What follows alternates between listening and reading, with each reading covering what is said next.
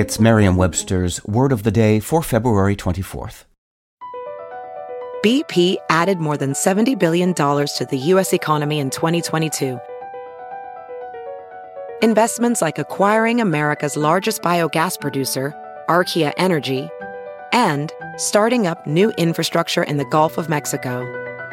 It's and, not or. See what doing both means for energy nationwide at bp.com/investing in America.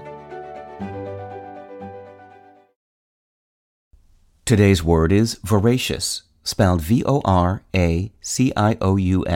Voracious is an adjective. It describes someone who has a huge appetite.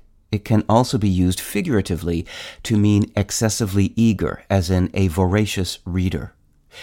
Here's the word used in a sentence from CNN by Hilary Whiteman. Cane toads are unwelcome in Australia because the bulbous amphibian is a voracious eater that, when stressed, releases a toxin strong enough to kill lizards, snakes, crocodiles, almost anything that dares to attack it. In a suburban setting, that includes dogs and cats.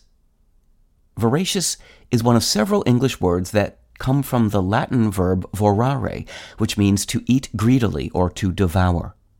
Vorare is also an ancestor of the word devour and of the ivorous words that describe the diets of various creatures.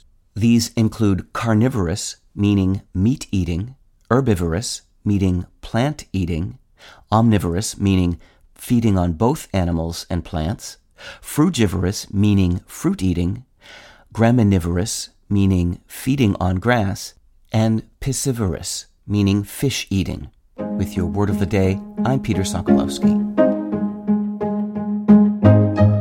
Visit Merriam-Webster.com today for definitions, wordplay, and trending word lookups.